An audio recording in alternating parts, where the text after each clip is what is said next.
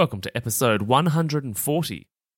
If you've heard the term insulin resistance a few times along your health journey and you're wondering, exactly what does insulin resistance mean? Then go no further. In this episode, you're going to learn exactly what it means, what happens in your body to create it, what can cause it, some symptoms that might suggest you have it, and some things that you can do to start turning things back around. So if you want some of that, then let's get into it. Welcome to the How to Not Get Sick and Die podcast. You've tuned in because you want to start taking your health seriously so you don't, get sick and die. Here we talk all things health, nutrition, and human optimization. Let's jump into it with your host and resident scientist, Maddie Lansdowne. What's up, my healthy friends? Welcome to today's episode on insulin resistance, which is a big problem that many people have in the privileged world of abundant and endless access to food. Did you know that much of the Western world throws out up to 40% of our food? Unused or uneaten food from restaurants and in the bin at supermarkets out the back that wasn't sold and thrown out at home because it just wasn't eaten. 40%. 40% of food is unused, uneaten, and just wasted. It's crazy. Anyway, it's a big problem, this abundant access to deliciousness, which becomes something that I inadvertently work with every day inside my program. And with that program, it's my mission to coach 250 men and women to lose weight and be their healthiest self. And so if you'd like to get in on the action and be a part of that special group, scroll down to the show notes below and tap the link. Okay, insulin resistance. It's a super common problem, as I mentioned, and lots of people that have it don't actually realize they have it yet. And it's actually a feature of both pre-diabetes and diabetes itself, type 2 diabetes and type 3 diabetes. So what is it all about? At a basic overview standpoint, it is what it says it is. The body has become insulin to one of its very own hormones, which is insulin. We often hear insulin spoke about in a negative way, or sometimes even demonized by the keto or carnivore or even low-carb crowd. But the truth is that insulin is normal. Having insulin is healthy. When I say having insulin, I mean in your body, not in a syringe, just to clarify. And that hormone has been a part of your body and your existence for all of human history, since the dawn of time. So there is no reason to think that insulin is inherently bad for you. Remember, here the focus is functional nutrition, so we don't blame the hormone, we look for the cause and try and make a shift that has a positive impact on the hormone. So insulin is what is known as an anabolic hormone. So there is anabolic, which means building the body up. Think of anabolic steroids. Those bodybuilders, both men and women, take anabolic steroids to build their body up, to grow their body. However, the irony is that actually it can lead to men having shrunken genitalia and women developing more pronounced masculine-like genitalia. Ugh. No steroids for me, thanks. So whilst it's building the rest of the body up, it's doing some really uncool stuff downstairs. Anyhow, I digress. Anabolic is building the body and catabolic, the opposite, is breaking the body down. And both these processes happen at different times of the day, every single day for pretty much everybody. Or they should, depending on what you're eating, schedules like, the frequency, the types of food, the medications you're on, all sorts of different things factor into that. But in a healthy individual, both of these processes should be happening every single day. And so insulin is anabolic. It acts as a storage hormone. It helps us prepare for the natural feast and famine or feast and fasting cycle that occurs each day. So it's building the body up in the sense that it's storing things. It's putting things into our cells, right? So it was once normal for us to feast for several days and fast for several days, particularly in winter, due to the risk and energy requirements and likelihood of successful hunting. So you hunt a beast for dinner, you eat it for a couple of days or all day, you get through it, and then you're in a situation where you've got to go and do that process again. And so therefore, we don't necessarily always have, traditionally, back in the day, we don't always have a feast sitting in front of us every minute of the day to respond to our emotions or, whatever need we feel we need to fulfill at that moment. So the reason insulin's a great thing is because we spent, the first several thousand years, maybe even the first several 100,000 or million years, going between this feasting and fasting cycle. So insulin's great because it stores some of that energy into our cells and into our fat stores for the inevitable fast, which might be overnight, it might be then the whole next day, it might be the whole next week. So insulin's a good thing. We like the anabolic things that insulin does because it helps us prepare for the time when food will not be around. However, now we're in this conundrum, right? Where we're in a world where we're never in a situation where food isn't around. And so we keep storing this sugar, we keep storing this energy into our body, and obviously our bodies keep getting bigger to make bigger warehouses for this excess supply of stock, so to speak. So basically, insulin stores that sugar and it's broken down from our food in our gut and then absorbed into the blood. So in a nutshell, insulin is one of these hormones that helps us prepare for a fast so that we don't die.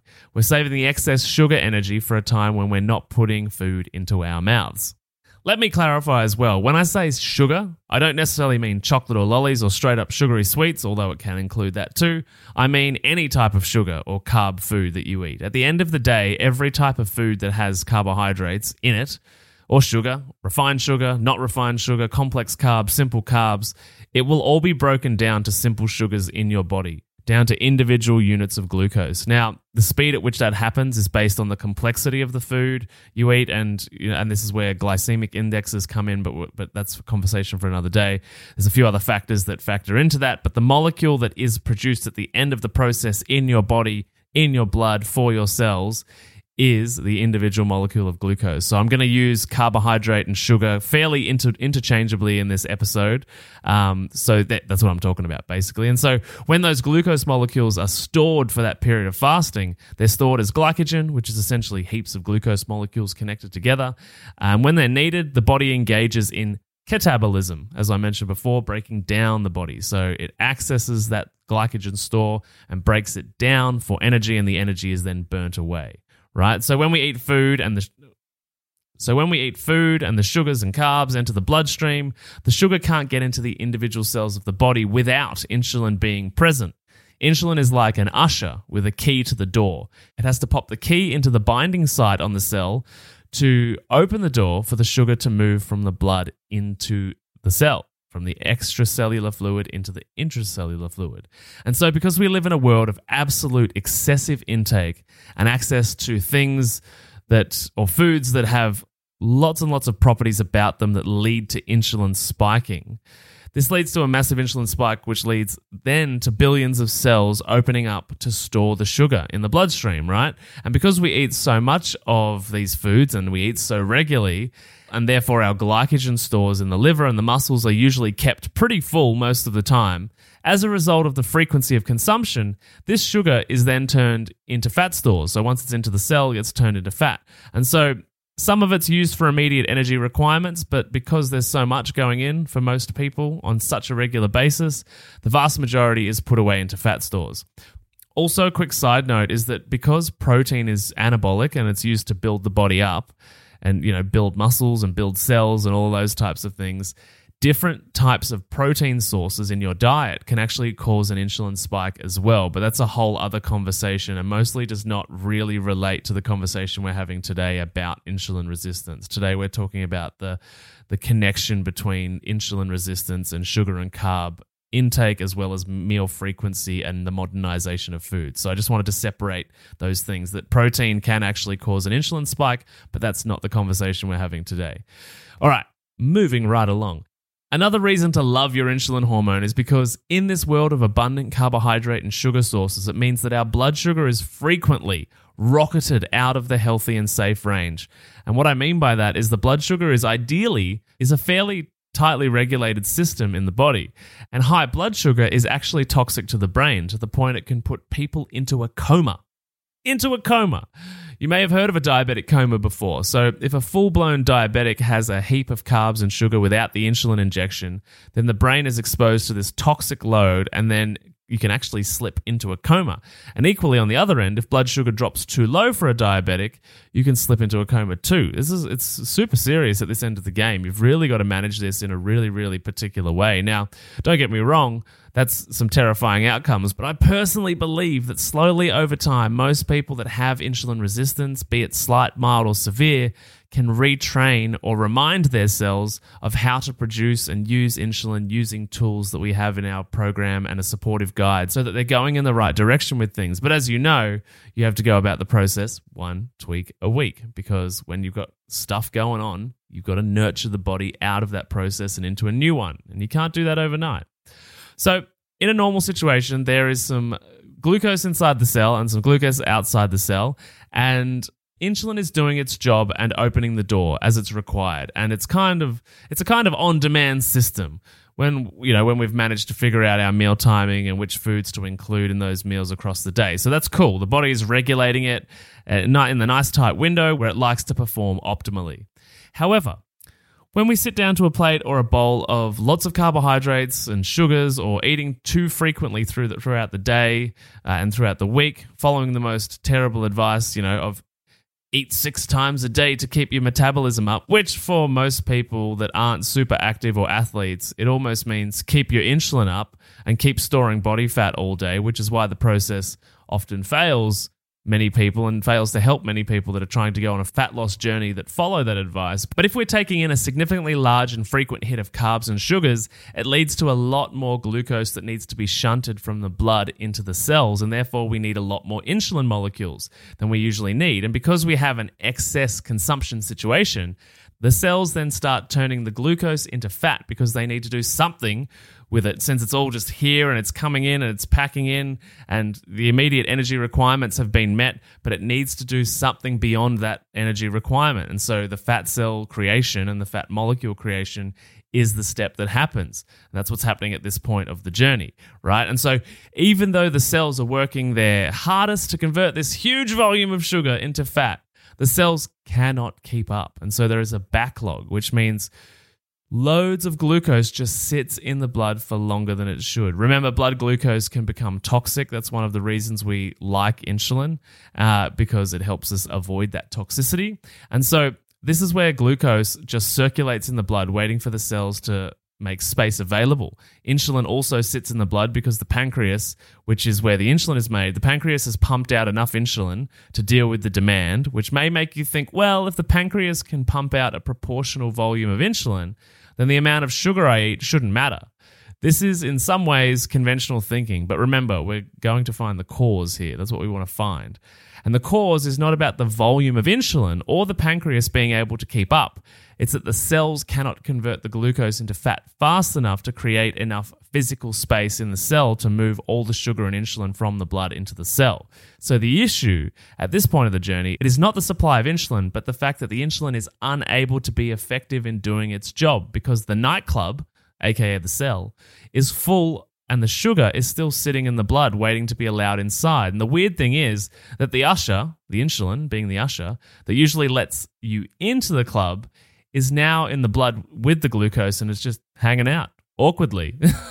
The glucose is like, don't you work here? And the insulin is like, yeah, I'm just kind of taking a break. I'm just waiting, for things to happen.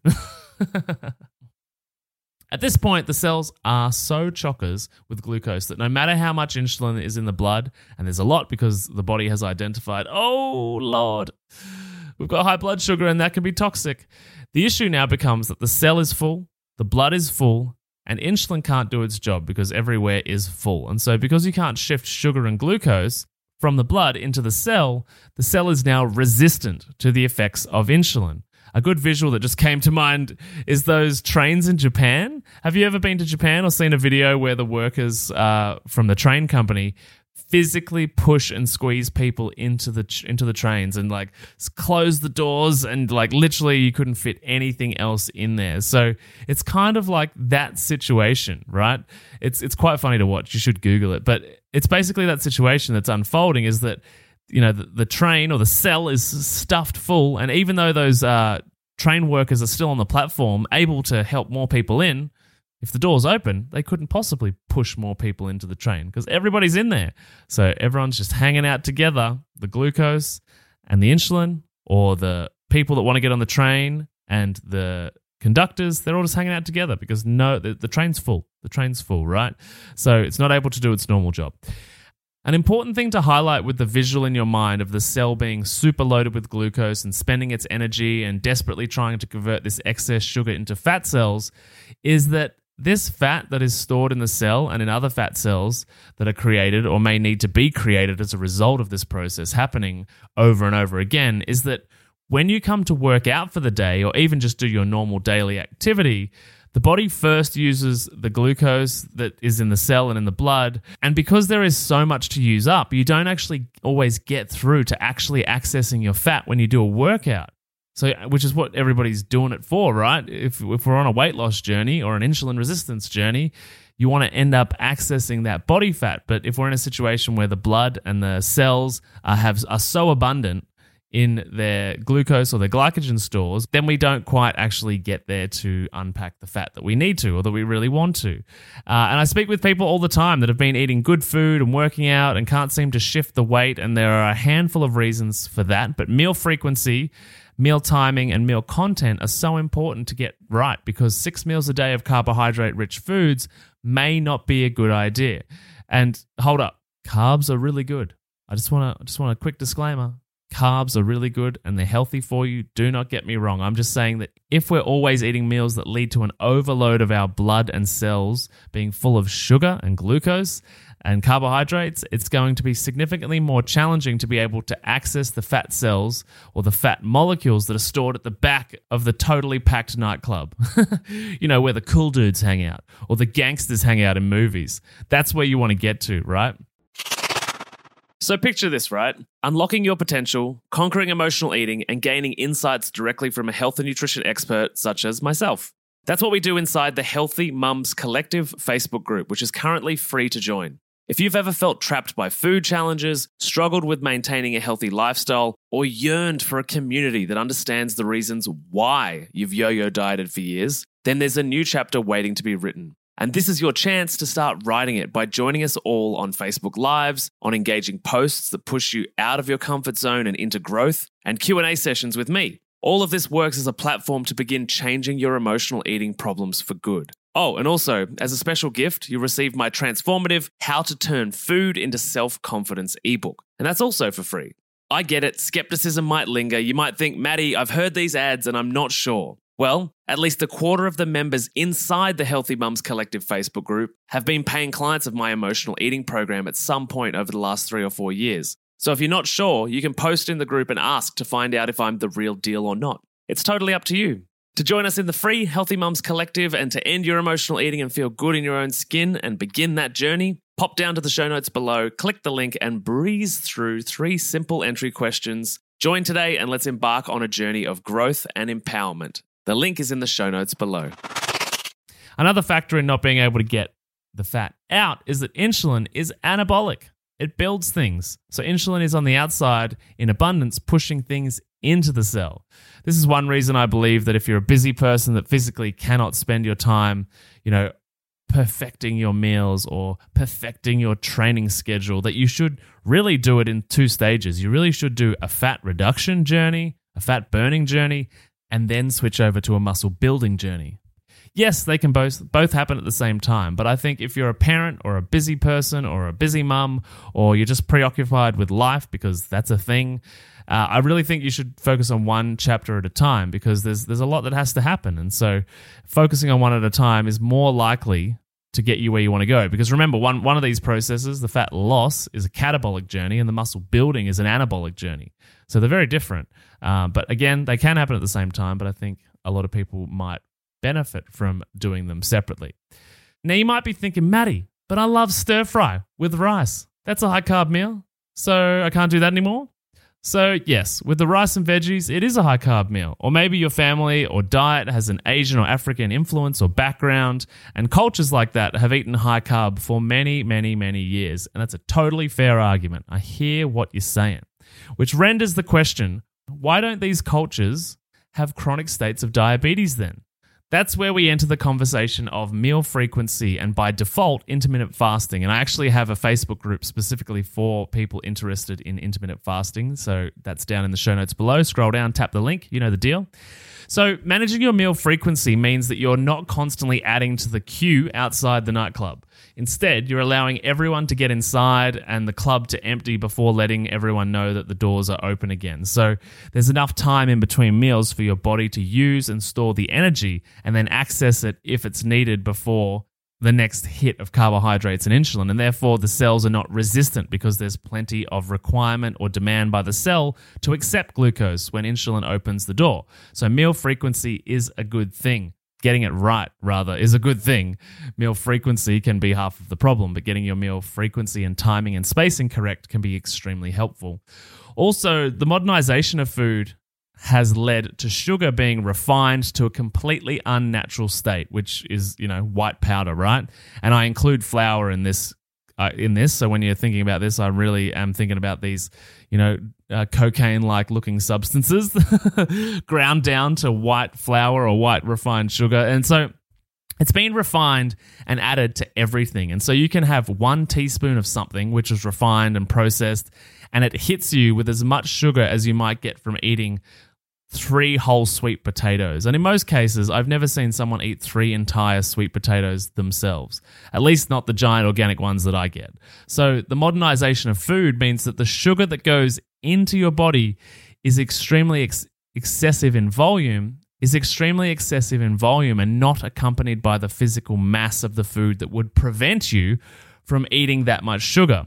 It's like when you see orange juice in the supermarket and the marketing on the outside says, "This is the juice of 12 oranges," which is designed to trick you into thinking if you drink 12 oranges worth of juice, you must be doing something healthy for your body. But that is actually wrong because it's highly likely you cannot eat 12 oranges back to back.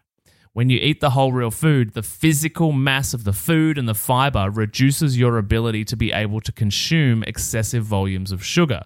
Not to mention that in nature, it is very rare that we would come across abundant amounts of sugar in nature that haven't been already eaten by monkeys or insects or bugs or whatever it might be, birds, have you ever planted a fruit tree? It's so hard to keep the birds off the fruit tree. So if we were, relating to where our genetics came from and how our DNA developed, it was in nature. And so it was very rare to come across these situations where we were exposed to volumes and volumes of sugar, right? So the modernization is an enormous problem. The modernization of foods is the thing that is genuinely at pandemic levels. You could argue that it kills millions of people every single year. I mean, it's not contagious or transmissible. Well, actually, I'm gonna back up there. I'm gonna say that it is transmissible because we get our intimate partners in on our sugar addictions. And more importantly, we teach our kids how to destroy their bodies, not even by telling them, just by them watching us how we do things. So I would argue that we do transmit these behaviors to our children, to our family members, to our loved ones, to our social environments, to our communities by simply engaging in the behavior and everybody learning from one another and getting social approval from one another. I mean, have you ever been to a birthday party and been the person that says no to cake? That social ridicule is brutal. Oh, are you okay? Are you on another diet? Oh, you know what I mean? So I would argue that it is transmissible. Anyway, conversation for another day. So refined sugar and high fructose corn syrup are devastating. Worth a mention as well is the regular glucose that can be distributed and taken up by all of your body's cells, but especially with like the high fructose corn syrup, is that fructose can only be metabolized by the liver, which is probably your second most important organ after your brain or maybe your gut or your heart. Look, it's up there. It's up there as important. It's up there for debate as to what number it is. But the liver gets a huge hit every time you eat this kind of food, and especially foods that contain abundant levels of fructose. And your liver needs love. It does. So much work for your body. If you want a healthy fat loss journey, nourishing and supporting your liver is so important. So just to be clear, you might be on a high-carb diet, and I think carbohydrates are really important for a wide range of reasons, a wide range of people, particularly women's hormonal management, but I've got to share this with you. This is the bit. This is the secret sauce that the calorie deficit bros that drive me nuts on Instagram, be it doctors or personal trainers that bang the calorie deficit drum. This is the bit they don't know. Or maybe they do know, but they're not acknowledging. Or they just don't admit because it would ruin their Instagram marketing. Or because they've managed to achieve a result with enough willpower whilst eating high carb and losing weight. So then you should be able to have enough willpower to do it too. Therefore, it works. And, they've got tons of clients that ate high carb and nailed it. And you know what? That's awesome for them. I'm not judging them. But what I want to clear up here, the secret sauce, is, you ready for it? You ready for it?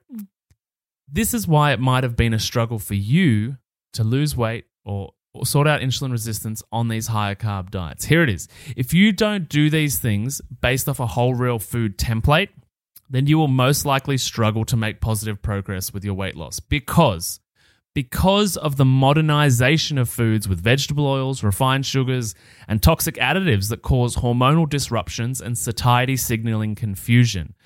These things make keeping healthy meal frequency hard on a modern carb diet because, let me repeat that in a different way, because so many high carb foods that come in a bag, a box, or a can have so many other damaging things in them, it confuses your body about what is going on. And so this is why I think calorie deficit fails in so many instances for so many people, because no one is acknowledging that many of these foods, protein bars, supermarket purchase bread, bliss balls from the cafe, whatever it is, these things are messing with you when you eat them. It's not the carbs, it's the modernization of the carb-rich foods, the crap that goes into them.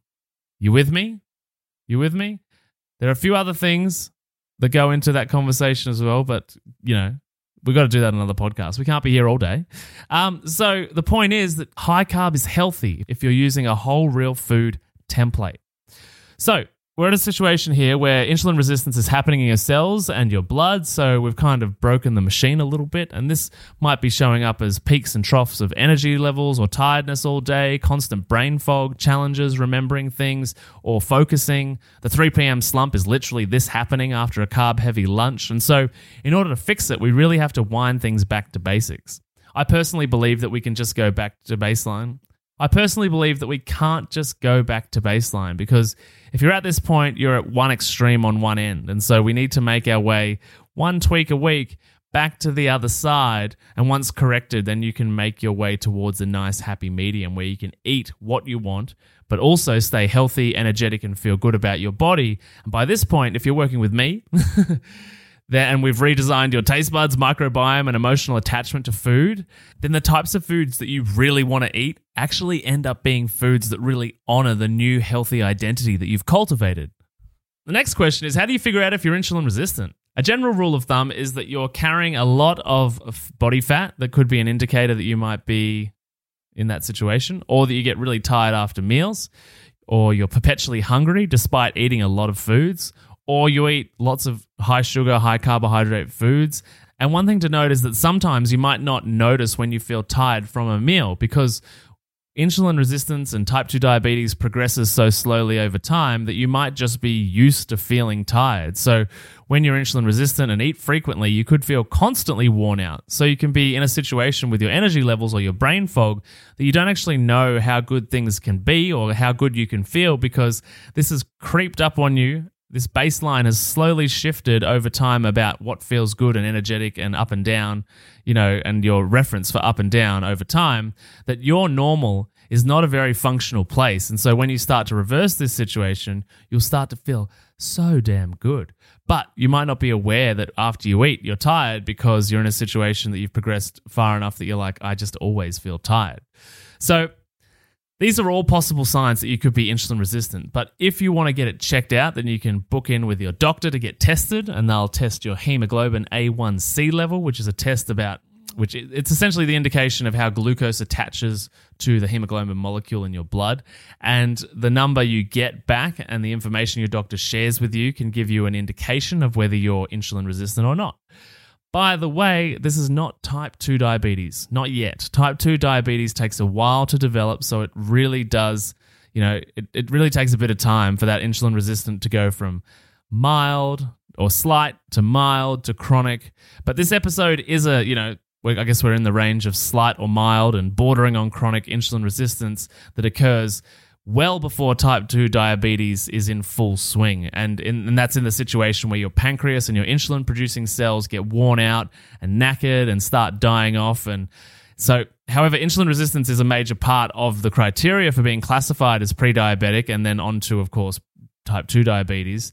But trust me, now's a good time to start looking into this before it's too late, right? So if you feel like you might be headed down that type 2 diabetes road, given anything I've shared today, well, you know the saying, the two best times to plant a tree are 1, 20 years ago. The other one is today. So get planting. And remembering too that they now refer to Alzheimer's disease as type 3 diabetes. So insulin resistance appears to be a piece of that disease outcome too. Interestingly, if you have this situation occur, the food guidelines or directions that you might receive from a doctor or a medical-based or a hospital-based dietitian might not be super supportive or might not improve your insulin response or even your body weight, because they unfortunately are limited by the guidelines that they have to follow, which are primarily created and funded by a big agricultural organization or world industry, which sells lots of grains and lots of high-carb foods. So remember, it's not the high-carb food, it's the modernization and refinement of these foods. So some of the advice that I've seen given out, or even on the diabetes website, doesn't really seem to match with my own understanding of the human body and nutrition and the way they interact. But listen to your practitioner, whoever that might be. And if it's not working, find a new one. But as I've mentioned in this episode, some things you can start doing to work on this insulin resistance include improving your meal timing and frequency, switching from refined and processed bag, box, or can type foods across to whole, real foods, or the closest thing to it that you can get in your area. And a caveat to mention is that one tweak a week is always the method. So after hearing this episode, don't instantly go low carb, carnivore, keto, because your insulin and glucose situation is unlikely to just snap back overnight, right? So you have to nurture your body back one tweak a week, back to its healthy function. All right, gang, that's today's episode.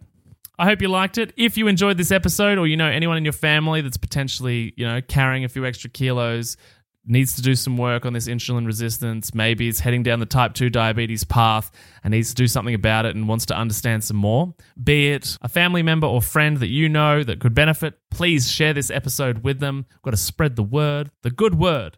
And if you loved this episode, sharing it on social media is always super supportive to the podcast, and I'm always grateful when I get tagged. So tag me on any of the platforms, just at Matty Lansdowne. You know where to find me on Instagram and all that kind of jazz. And of course, if you want to join the Facebook groups, they are in the show notes below. So thank you so much for being here today. You know the deal. Keep being awesome, keep being healthy, and we'll catch you on the next one. Thanks for listening to the How to Not Get Sick and Die podcast. If you love this episode and health information is your thing, then please consider subscribing to the show. And when you're done, head over to iTunes, Google Podcast, or whichever app you use, and we'd be grateful if you could leave us a 5-star rating and write a review sharing your opinion on the show, as it really helps the podcast grow. Thanks so much, and I'll see you on the next episode.